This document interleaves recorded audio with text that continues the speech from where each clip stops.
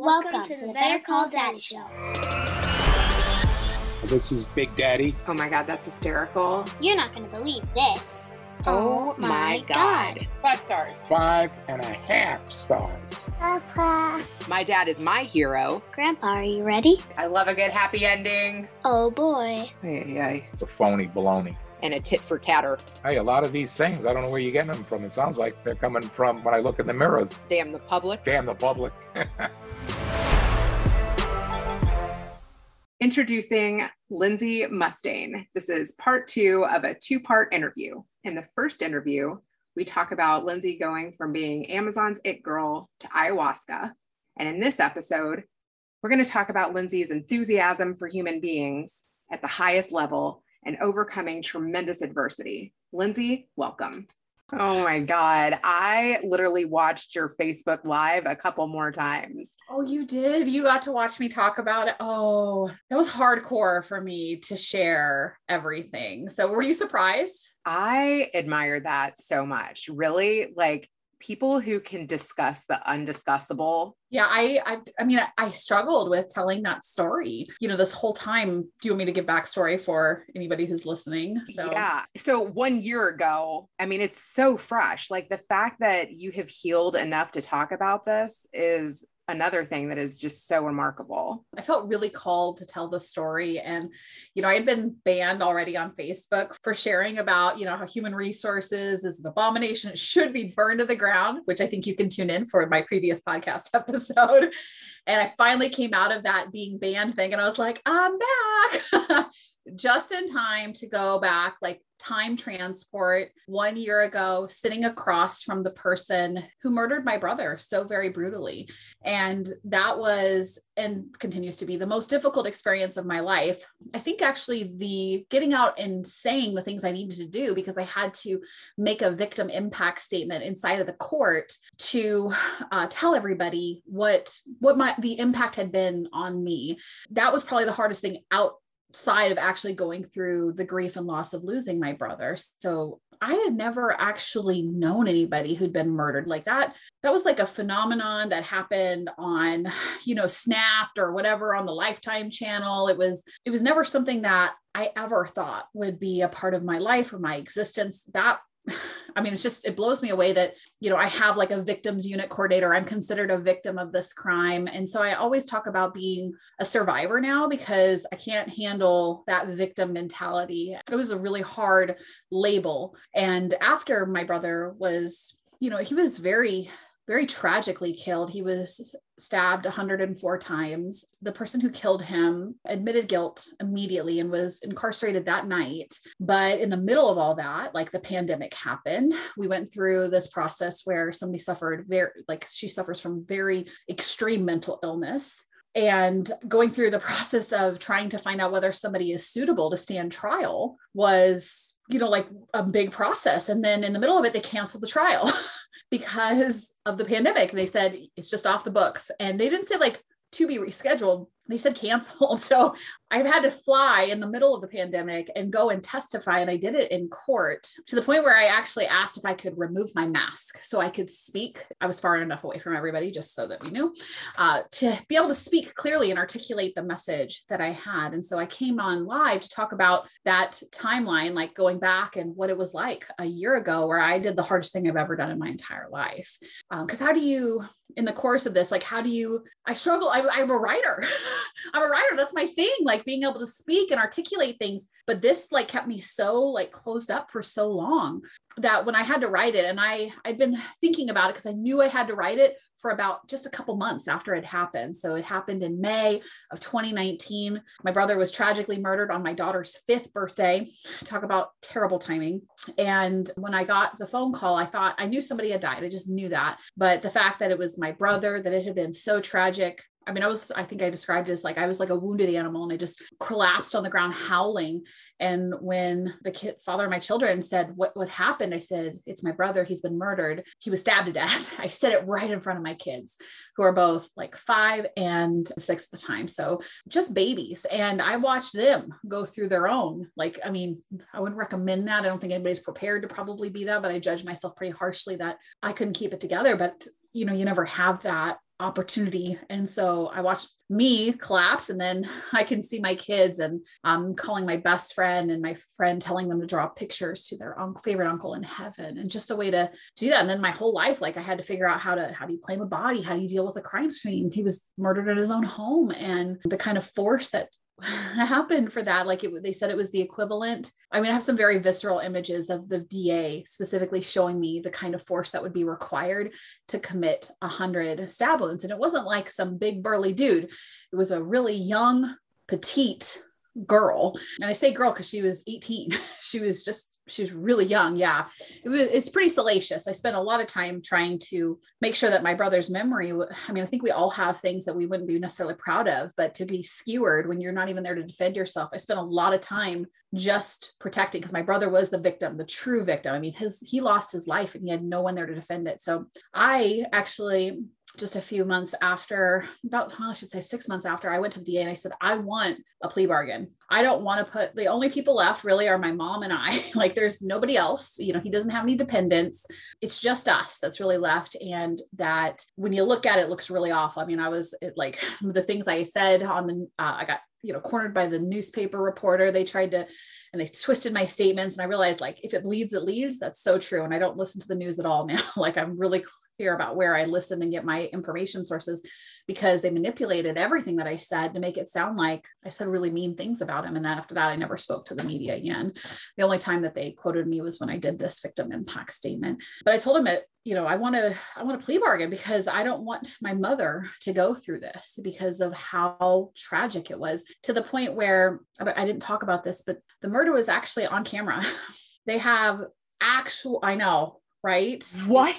One of the last things my brother did was he was installing cameras inside of his home with a Google Home system. And so there was the evidence. My God. There. I mean, how horrific. I feel like I say this and I kind of dissociate from telling the story, because when you think about how horrific it is, we saw it, we could hear it. I chose not to hear it. I chose not to indulge in any of that. I tried really hard to avoid everything with it, if I'm honest, because I can't even handle like horror stories, like fake ones, much less like a real story and somebody that I actually loved. And so I said, I don't want that to go through. I didn't tell my mom for a long time, because how do you tell somebody like, hey, this is like, I have a little boy.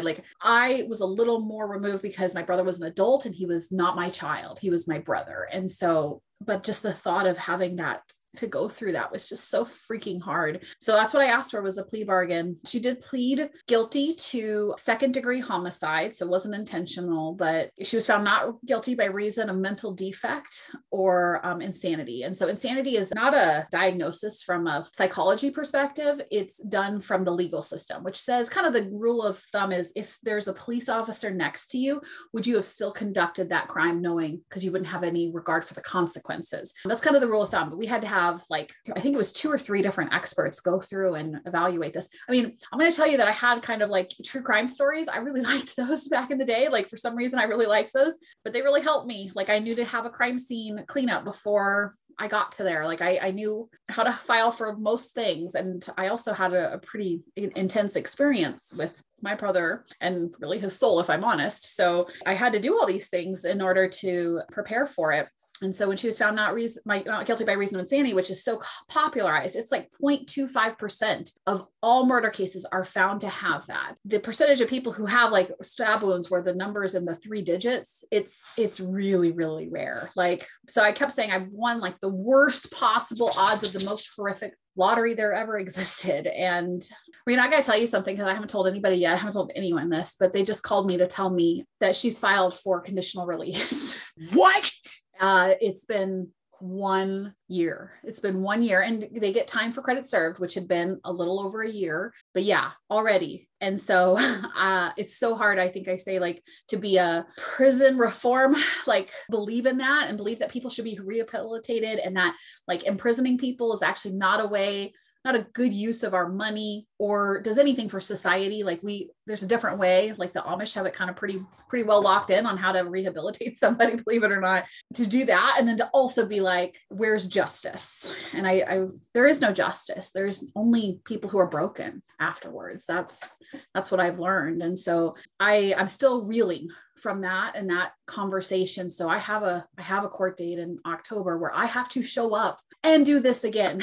After saying like, one of the things I requested when I gave my victim impact statement is I want to know what happens. And so to get called back in and to have to do it so quickly, apparently that's very rare to ask for this already.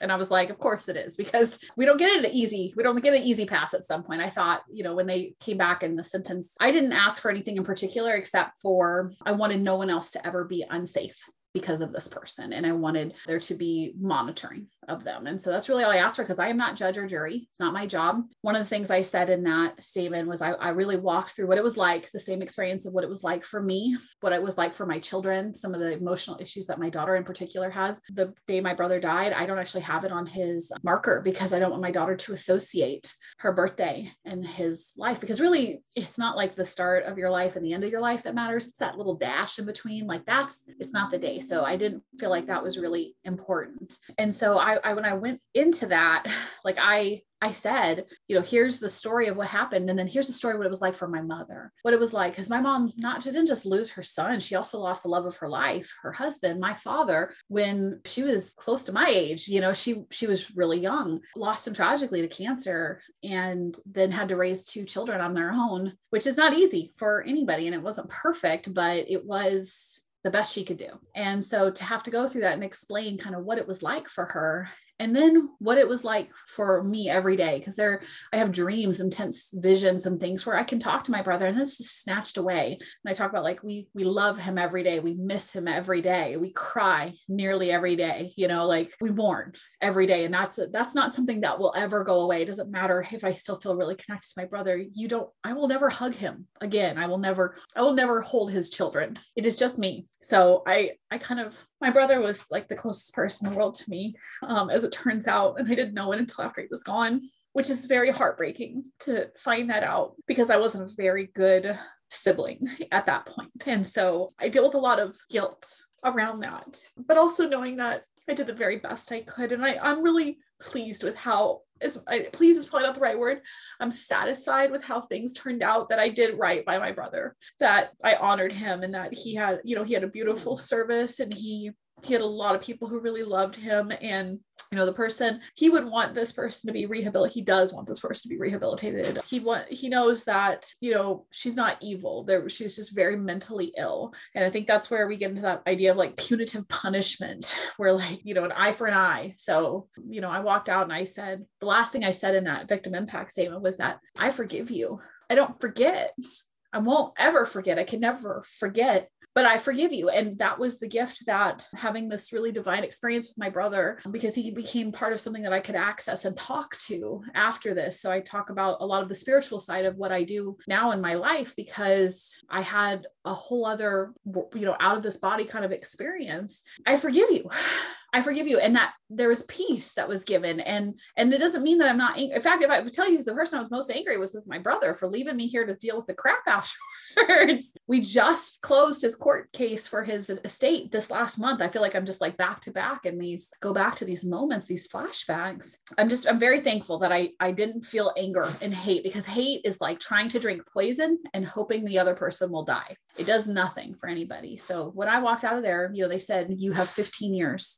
That's what we have inside of a mental health institution, and she would never be able to return back to where she was from. And I thought that I felt satisfied. Satisfied is the best word I can come up with. Like, it was adequate.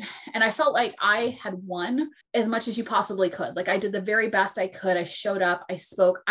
When I gave my victim impact statement, and someday I'll be brave enough to read it, but I made everyone in the courtroom cry, everyone, to the point that the defense asked for a recess immediately after I gave my statement. And I didn't do anything with anger, which I think is actually what helped. Like, I chose to say, I forgive you, which is not easy, a lot of times. And I see a lot of people, even some of the social justice things that are happening where people have been tragically killed. And even if they are totally right that things are so awful, they have less success when people come with anger. And so I think that was a really big gift, that we were able to protect people. And that's really what I think is we're protecting the public for people who are, or this person in particular who's very ill. My brother wasn't just like killed with any knife. It was a steak knife and a pair of scissors. So I'm like, I just don't want her to ever have a pair of scissors or steak knife, like pretty much ever. It was very, very sad. So yeah, that one thing that you said that really stands out in my mind is that she was just a scared little girl, just like you. One of the things that I'm very, very thankful for the piece I had, because it allowed me to look at it when you're so blinded with anger, it's really hard to be objective. And so I was able to step away from the situation, and my mom wasn't able to do that, and that's not her job. I was able to step away from the situation and think, if this was my child, what would I do? What would I advocate for them? Because I didn't lose the fact like this is an actual human being.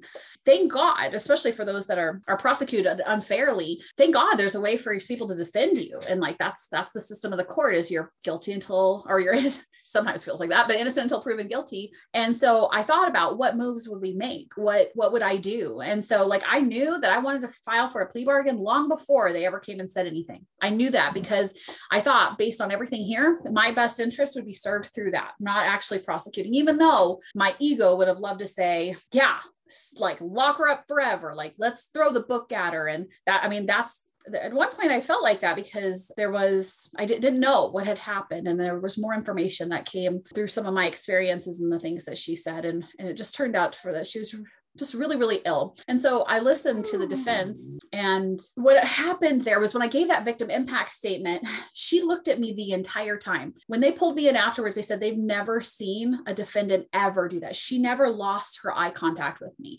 So I spent a lot of time talking to the judge because I wasn't allowed to address her personally, but she looked in my eyes. And when I looked back, I mean, I felt scared to see her. It's the first time I'd ever seen her besides the pictures that were her mugshots. I was scared to see her. And when I looked in her eyes, I didn't see somebody who was evil. I didn't see like the devil or whatever you want to imagine, some dark force. I saw a girl who wanted to hear what I had to say. I saw a girl who, like, her eyes were wide, and the things that the defense had talked about later, I saw myself in her.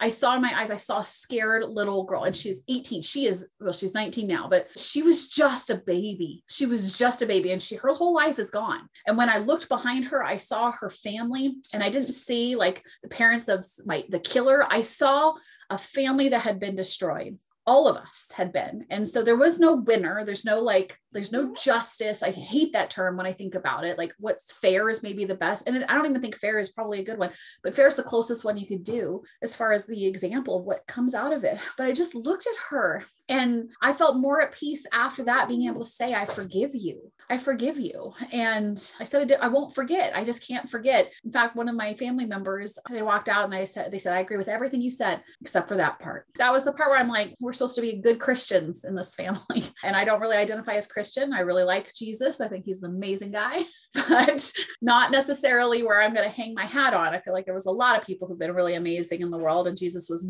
amazing. Ascended master is what I would call him, a teacher. But there were some ideals that have been preached through Christianity, and forgiveness is one of them. To turn the other cheek when you're slapped across it, right?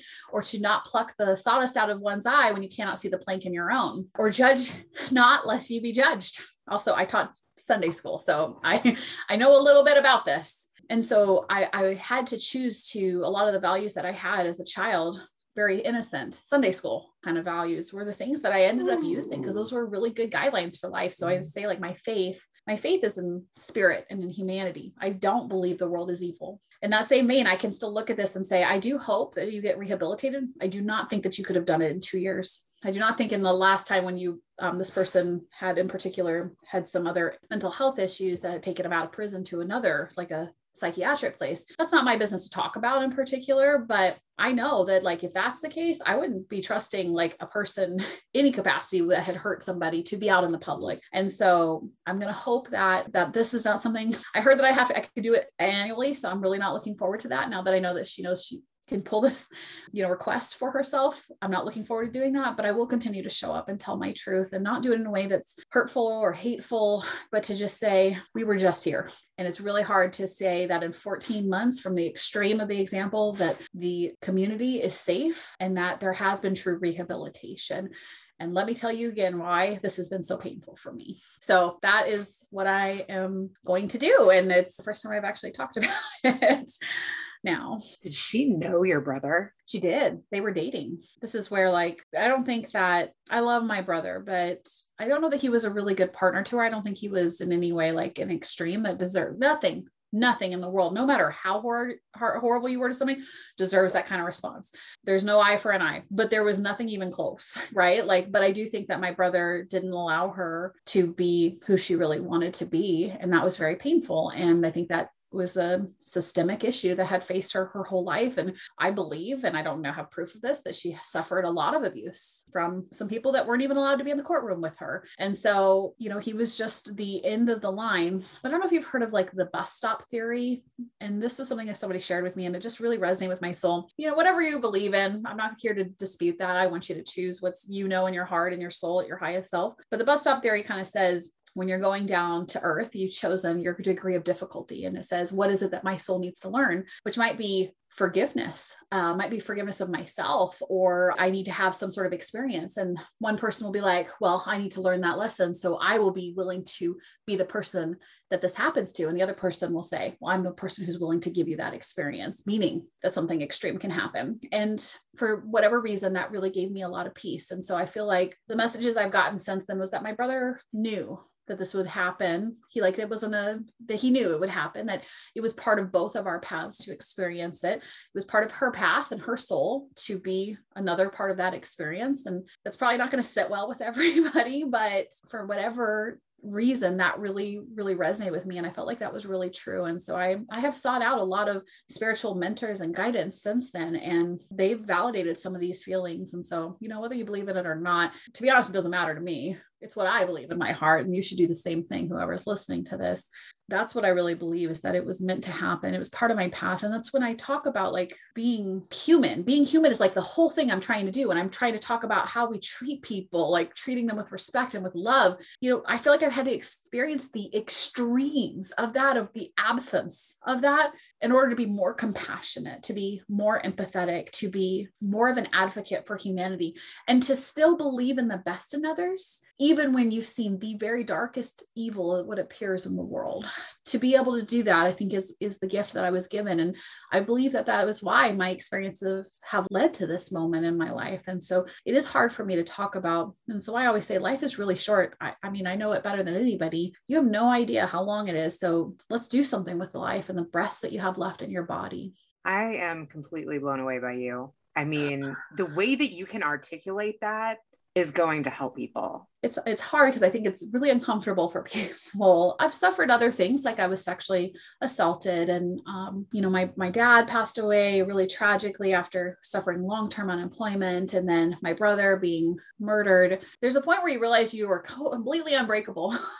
Like there's nothing where I'm like, you can hand me whatever now. And I don't know how not to survive, but I do know how to count my blessings. That's sometimes some people don't have that gift. They're poisoned by the hate of these things. But I really think that it was necessary for me to become the person who I am today. And so it is hard when I talk about it. People are going to listen, they're going to be triggered, and that's okay. In fact, a lot of times the triggers that I've experienced help me grow. And there's going to be people who are going to hate what I have to say, and that's okay. I bless and release you, and you can do the same for me. But I lost a lot of people who I thought cared about me afterwards. One of my best friends, she's like, I just didn't know what to say. And I'm like, so anybody who's listening, I'm just going to give you the lesson to like for death. If you know somebody who's lost somebody, just know that they have no idea what they're doing either. They have no idea. They are just alone, and they feel like nobody cares or understands. And we tend to want to brush it over. You know, like a lost child is very, very hard. One of my cousins lost their 15-month-old daughter. And, you know, I think about her all the time. And that person is still a soul. That person is still part of their life. It's still part of someone's, like their mother gave birth to them.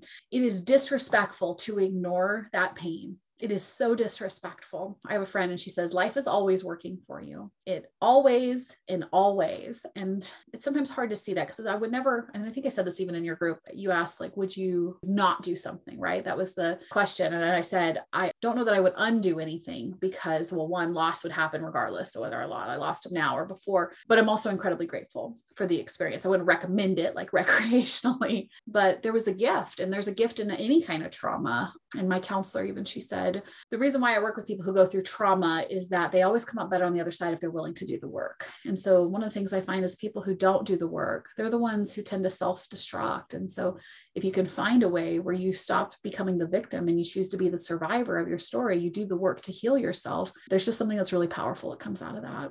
You said that a lot of your friends do energy work and are working on up-leveling. Can you talk about that a little bit? I really realized in all this loss and things that I've had, and I think everybody has had this intuitive hit. Something has happened in their life and they knew what the answer was, or they went against it. And that's another painful way to learn it. You have access to way more information than what is tangible. Matter is not what actually happens. You have to be what you want before you can have it. There are going to be people, and especially on LinkedIn, I think I asked a question about crystals the other day. And I said, what if you use crystals? And people were like, one person goes, show me the science. And I was like, nobody needs that kind of negativity. So I just blocked them because I'm like, I cannot help you if you're not even willing to open your mind to it. And I'm going to tell you why he was wrong. And somebody said, I don't practice Santeria either. And I said, it does not matter whether you believe me or not, because if you look in your computer or your watch, it might even say quartz watch right on here. Quartz is a type of crystal, folks, but we have beliefs about what is real. And so that's a very old school mentality. So for me, I'm totally the black sheep of my family, and I'm totally good with it because I have a life much better than most of them. And I really believe it belongs in energy. So if I were to talk about these, there are two real energies that reside inside of us, and you can think of them as yin and yang. That's what they represent, is the masculine and the feminine. We are so caught up in the masculine, which is the do, what checklist, what are we going to go take an action on? How do we get the result? But there's also this whole other side, which is the feminine energy. And the feminine energy is about the embodiment of what it is. So I don't think of the feminine as being Mother Earth or your mothering instinct. Do we ever with a baby that's born and go, okay, your action plan today is... you have a little one, you have lots of little ones. So I should say that's not their job. Our job is to grow them, to nurture them, to support them. And that's the other piece. And this is where I talk about some of the leadership that happens for inside of organizations, so focused on the masculine energy. What can you do for me? And what have you done for me lately? And I'm like, why don't we remember they're human beings? And they have talents that can be nurtured, that can be grown, that can be sought out to become the thing. We just neglected who they are at their soul level. And I'm going to be really honest. This is what the hell's happening. You want to watch why people are being leaving. I call it the employee exodus. It's not the great resignation. It's the employee exodus. People want to be in business for themselves because we neglected the whole part where they have a soul and they're not just cogs and machines that are there to build money. That's the shift. And so when I talk about energy work, and I'm watching a lot of my fellow entrepreneurs, a lot of my friends, and I even have a chief spiritual advisor now. I don't actually invest in business coaching anymore. I've paid $150,000 for business coaching in my life. And I should say in my life, in my business. So I've only been around for 4 years. So a lot of money, way more than my college education. And the thing that's gotten me the best results is what I talked about energy, because healing the wounds that we have inside of ourselves and the things that create us, make us small. So I spend a lot of time working with chakra systems. I spend a lot of time with working Reiki. And there's another kind of new energetic technology called the Awakened Bliss Codes is something else I work with. I use crystals. I use the law of attraction. I use divination, which sounds like something from Harry Potter, because it is, but it was before then, things like tarot cards, because I believe the universe is always giving us signs. And I know that. I'll tell you that I saw the number 333 the entire time that I was going through my brother, everything with it. And so I knew if I was taking the wrong step or the right step, if I saw the number, and I would trust my true intuition and not what I knew, what would make my ego feel better, but what was right for him, because I could watch it and I could see it in the signs. And so the more I went into this, and I talked about ayahuasca in the last call, I needed some proof, because guess what? I am born of this world of the masculine energy. Give me tangible proof that I am not insane. And I went and I sat with ayahuasca, and I got to see, the nature of the universe, and everything I had thought, she showed me, to the point where I definitely want to go sit with her again. And I'll even tell you another story to follow up on that. I sat in this session, and I felt before I took one, you clear your body. I spent a lot of time doing energy healing, and I had integration prep that I did beforehand. And I didn't eat animal products. I didn't eat salt, or oils. You go through pretty extreme. It's called dieta, to do that beforehand, to set it, if you really want to get the good results. And before I even took ayahuasca, before I took her, I could feel the energy of the souls who had ever loved me. I felt like I had a chorus behind me is the best way to describe it. And when I was sitting there, I kept hearing the name Matthew.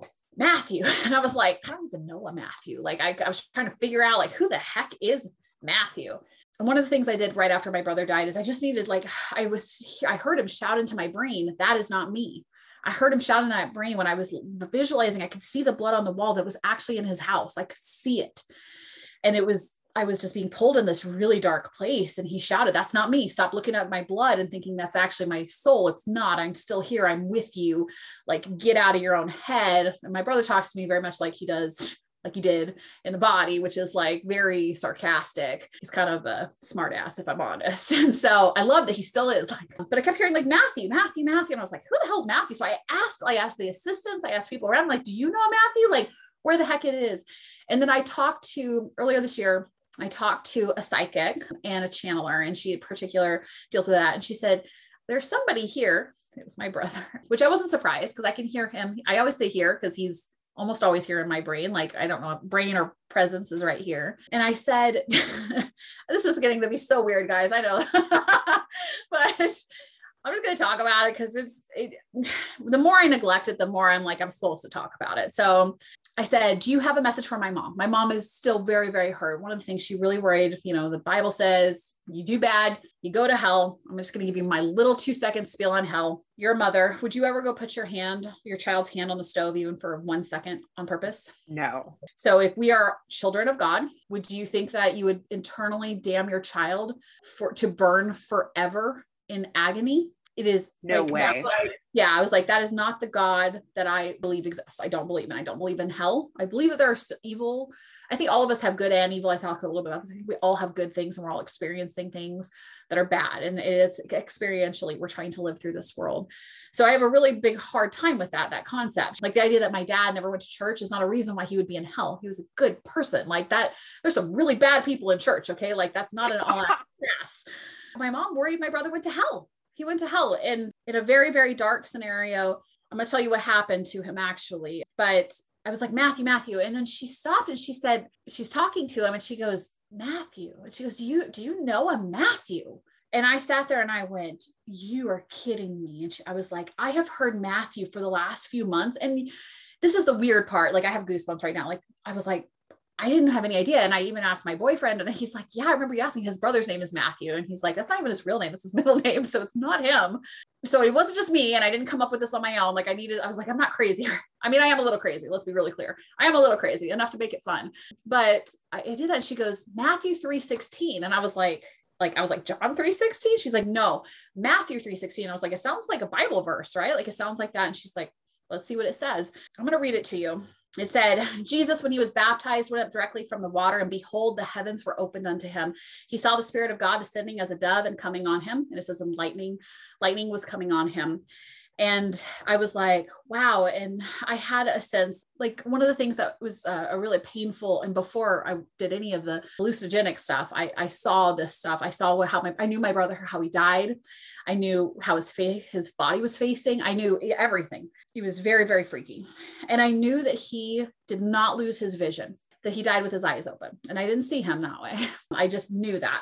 In reality, they listened to him die for 8 minutes on that video. 8 minutes of him suffering and bleeding out.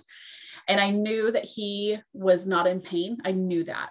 And he didn't go to hell. So it was okay. So I can say that with a lot of like non-emotionality, because like he's right here with me right now. Like he's here with me right now, like protecting me. And she said to me, the channeler, the psychic said, he's giving you this message to tell your mother because she will not hear it from any other source other than the Bible. But this is what it was like when his soul, when he was dying and he looked up, he could see the heaven opened up for him and his soul became light. And what she says, she could see his soul ascending into heaven. And that is what that verse was for. I just got goosebumps everywhere. Like these little things add up, and faith doesn't have science behind it. I get that. But there's some things where there's a point where coincidence, it's no longer coincidence, it's knowing. And so I had to tell my mom this story, and I'm sure she thought I was crazy, but I said, Mom, I've had this experience and I'm considered clairvoyant because of the experience I have, because I can hear things and I know things. And when I was really young, I could see things. And these are the part of the energy healing that I'm working on. And it's why, in particular, let me be really clear, it's why my programs work so well.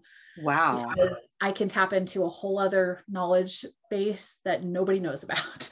And that's why I'm really good at what I do. And I really struggled to articulate that. And so I don't tell people what it is. I'm just like, it's magic.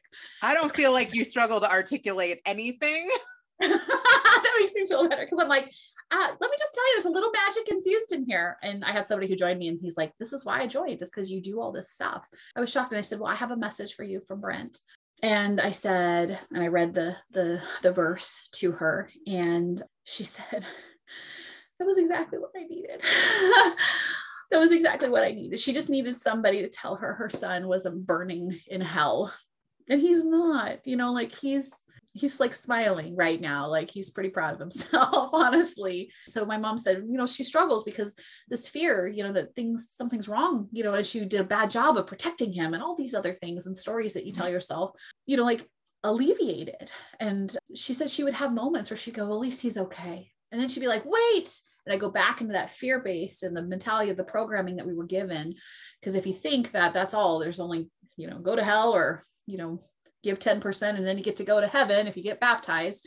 If those are the only two options, then this window is pretty small. So likely to be here. If you give somebody a different chance, when she knows that, that's why we feel that safety, why we know that things are going to be okay. She was able to get that now. And I'm sure it'll still come up. And there's still the point where we go back to the programming and the fear, but this is not what I anticipated talking about today. That's really deep though. I feel like it's such a blessing that you were the one to give her that. I was surprised. I mean, I'll be honest, I called her and I just said, I have a message for you. And then she's like texted, and I said, I need you to just hear it. And then we had that, she told me, I said, well, I have this, I have these things. And I told her, and she's like, I know that. And I said, well, how I got this was through a psychic medium, but that I told you that I can talk to Brent. And what's funny is they've never ever freaked out about me talking to Brent. So I want to ask you one more thing. And it's kind of back to the whole craziness that you've learned through going to court. What was that 250-page report? Oh, so I was talking about, in order to get the life insurance, you had to prove that they were dead. I laugh because it's just it's either laugh or cry. And so you'll find me laughing most of the time versus crying. In order to file to get, so my mom didn't really have the money and access to do a lot of it's very expensive to have a funeral. And I was like, well, Brent had life insurance, and he had even talked to me at my aunt's, and he told me he had upgraded his life insurance, and that he's like, you and mom. And I remember thinking, this is years ago. And I'm like, whatever, I don't need to know that. I don't even know why I'm on the list. I don't even know why you're telling me. All these things really helped, if I'm really honest. So what I will say is, look, first off, for anybody who's listening, you are going to die. That is death and taxes, people. That's all you got. Please put a beneficiary on your life insurance. Okay. So that is the message for this one. Because he didn't have a beneficiary, it said goes to estate, because I couldn't prove he was dead, even though he was. Because the cause of death was undetermined. They weren't sure, obviously it looked like he bled to death, but they didn't know if there was alcohol or drugs involved, neither of which came back. But drug tests take somewhere between 6 and 12 weeks. The autopsy and the proof of that comes back. So what was in there was the death certificate that said pending, and then the test results. And then it had the autopsy, of which, probably the most disturbing thing was getting to see 104 different stab wounds on where his location of his body, the depth of it, how much parts of his body weighed, just to see they count that. I didn't know that. They weigh your brain, they weigh you, all of it. I had no idea. I had to go and I had to claim my brother's body in order to, I didn't have to do it with him. Thank God the police officer was able to identify him for me. So I didn't have to do that, but I had to do all these things. So that was 15 pages. So an autopsy typically isn't that long because you don't have that many organs, but there's 100 stab wounds. So I knew for which stab wounds killed him, oh my God, 11 centimeters to the heart, from the back. All the things, in fact, reading the autopsy, all the things I had imagined in it of what I could see had happened in my mind was proved out through the stab wounds. So that's why I know how it happened. So the report was over 200 pages, and that took weeks. So by the time that I finally was able to get this stuff submitted, I mean, it was months down the line before we could get it, because he was, it was accidental death. So we kicked in the AD&D, accidental death and dismemberment policy. So there was all this other proof we needed. And I'll just say, like, they did not do a lot of helping you out here. Like, they're like, we're so sorry for your loss, but here's all the bullshit you're going to need to go through in order to get to it. It was very, very hard. And one of the worst things. So just put a beneficiary on your people, like, going through court. So anybody who has any kind of assets, please have not just a will, please have a trust and a will. Like, I'm not an advisor, but I'm just going to tell you what it was like. But the big thing is, if you have life insurance, just please put your beneficiary on it. That's all you got to do. Otherwise, it has to go through the court. Now, my brother died in May of 2019. We settled his estate in August of 2021. So don't make your loved ones go through that. For God's sake, please. Thank God he had life insurance, though. I mean, that's very responsible at that age, honestly. My brother was like the most responsible person I know. He was a good friggin' guy, and life lost way too soon. But can you tell me like a childhood memory where it was like you two against the world? Well, I'll tell you my happiest childhood memory. It was snowing. And we got in those, you'll shoot your eye out, those bunny suits where like you zip up the whole thing. So my brother and I are completely zipped up in that. And my grandparents had a meadow out back, and we took snowballs, and like they do on TV, you can roll a snowball up and make a bigger snowball. So like what started as little became so big, and I'm the same height as I am then. It was taller than I was. So I remember him and I just pushing it up. And then what we did is I built a couple stairs, and then we jump up, and the thing was so big that we could hop up on top, and we would jump up, and then the next person would jump up, and then we fell off. And my mom actually came out and played with us. So this is like one of my happiest childhood memories, is that we'd get up there and all three of us would be trying to get on it. Somebody's jumping up and we kept jumping off. It was like a cartoon, like somebody kept falling off the end. And eventually at one point, triumphant moment where all three of us sat on this giant snowball. And that is the happiest memory that I have. But my brother and I were a team. I took care of my brother for a long time. Like I wasn't exactly the best sister, but if anyone was going to be beating him up or slapping around, it was going to be me. Nobody else messed with him ever. I regret a lot that I wasn't there towards the end. And my mom used to always say, the person who's closest related to you on the whole planet is your blood sibling. I really, really should have listened. I really should have listened, because my brother wasn't exactly easy to talk to. He was not a super chatty Cathy. He wanted to talk about cars and stuff that had no interest. He was also Republican. And if you can't tell, I'm like the most liberal person in the entire world. The last thing I said to him was, I love you. I just wish I had, with the saddest thing was, he died. It was on a Friday. And later that day, I said, I want you to, in my coaching, to this group, I said, I want you to call somebody today that you love and you haven't talked to in a while. And I just want you to tell them you love them. By that point, my brother was already dead and I didn't know it. Just don't wait. Don't wait until tomorrow. Do something, because you'll never regret doing something where you tell somebody you love them. Just do it, because there's nothing that matters more than love. I'm going to do that in your honor. I'm so bad. Yesterday was my sister's son's birthday and I didn't even call. Well, there's always today.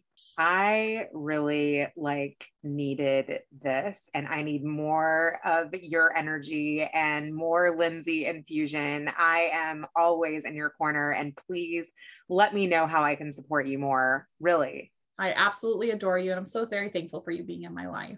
Thank you for being willing to talk about this. Oh my God. I'm going to continue to believe that the world is good and people are good. And I do hope for her rehabilitation. And I hope and I'm thankful for being free of hate and fear, and just that it's going to be okay. I just trust that it's going to be okay. And I think that's why things end up working out a lot for me. It's just the belief that things are going to be okay. I believe that they will be. And I believe that you speaking from your heart is received well. If somebody like you can hear what I'm saying and hits something deeper, definitely. That's where I'm like, that's all I can measure against. And I feel like God is like giving you the words. I try to listen really, really hard because if you ever see me pausing and I'm like thinking, I'm usually not looking for like how to articulate it. I'm looking for the inspiration and the channel of what I should say that's going to speak to someone's heart. And I want to say, I think that a lot of people probably, like you mentioned, don't know what to say. I am so sorry about your dad, and I am so sorry about your brother. And I hope that God continues to give you the strength and the blessings, and that you still feel inspired to share and help other people. Well, thank you so much. I mean, that's why I feel like I got my, I talk about people doing their purpose, and I'm like, how do you do your purpose at the highest level and think about what you learned and use that to help others. That's kind of what we're all here for. Some of us recognize this and some of us don't. And I think some of us have to learn those lessons a second or third time, honestly. So I'm really thankful that I get a chance to do it. And so I'm listening. I didn't pay attention for a long time. So now I'm listening. Lindsay, thank you. Thank you. Talk to you soon. Okay. Have a good night. Now, let's switch it over to Grandpa. All right. What'd you think of that no holds barred conversation? Very interesting. Chapter 2, or second interview with Lindsay. I think what you have to get out of this is that no matter what happens to her in her life, whatever adversities that she faces, she continues to escalate her spiritual connection with God. She still has an enormous confidence in humanity and bettering humanity. And maybe with all of these experiences that she's gone through, it helps her be the best of the best coaches, because she's been part of it all and experiencing these adversities and turning them into positives. And isn't that what it's really all about? Is that no matter what cards that you're dealt, she plays them like a champion, no matter what her hand is. We talk about playing poker. Sometimes you don't have to always have the best hand to win, the right strategies, the right timing, the right time to bluff those cards. It's more than just the actual physical value of the cards. It's how they're played. And she does the same thing. She plays her cards to the max, and she puts the time and effort into everything that she does. Sounds like she's joined us as being perfectionists, but the fact is that she is always looking to see the good in people. I don't know all the details with the loss of her brother, but it sounds like she was really unable to really cope, an unstable personality. And I think that your brother actually had some insight into that. And I think if you could talk to him now, he's not surprised that maybe she had an overreaction. And for someone to be stabbed so many times, she had some deep inherent problems to do that. It sounds like she was involved in something that she just couldn't really deal with. And whatever triggered it, obviously your brother was involved in that trigger, and she took all of her anxiety out on him. I do appreciate that when you looked straight in her eyes, you even found that you could forgive her. We're coming up on Yom Kippur, which is also in the Jewish religion of repentance and doing Shuvah and asking God for forgiveness of our sins and letting us be able to appreciate another year on this earth, and for you to be able to forgive her, not forget what's happened, but to be able to forgive and still give humanity that same enthusiasm I tip my hat off to you on that. Yeah, I think it's really interesting that this story coincides with the holiday. How interesting that we connected at this time, and that her message of forgiveness really resonates with what we're trying to do. Yeah, and I'll be honest. Some people that have done me really wrong and have done some terrible things to me, I don't know if I have that same power of forgiveness, but I do believe in giving people second chances. I do believe that there's a lot of people that have done me wrong where I have given them second and third chances. But after a while, I've also learned that there's just so many times that you can be conned or be fooled when people are really not sorry for what they've done. And for you to continue to forgive or enable them is not necessarily a good result either. I think it's a balancing act between forgiveness and accountability and responsibility. And you can't do it for someone else unless they do it for themselves. Thanks for listening to the Better Call Daddy Show. Now you can subscribe on Apple Podcasts, Google Play, Spotify, iHeartRadio, and TuneIn. If you've enjoyed this episode of the Better Call Daddy Show, please feel free to review it at ratethispodcast.com/BetterCallDaddy. Add Better Call Daddy Podcast on IG at Rena Friedman Watts on LinkedIn.com.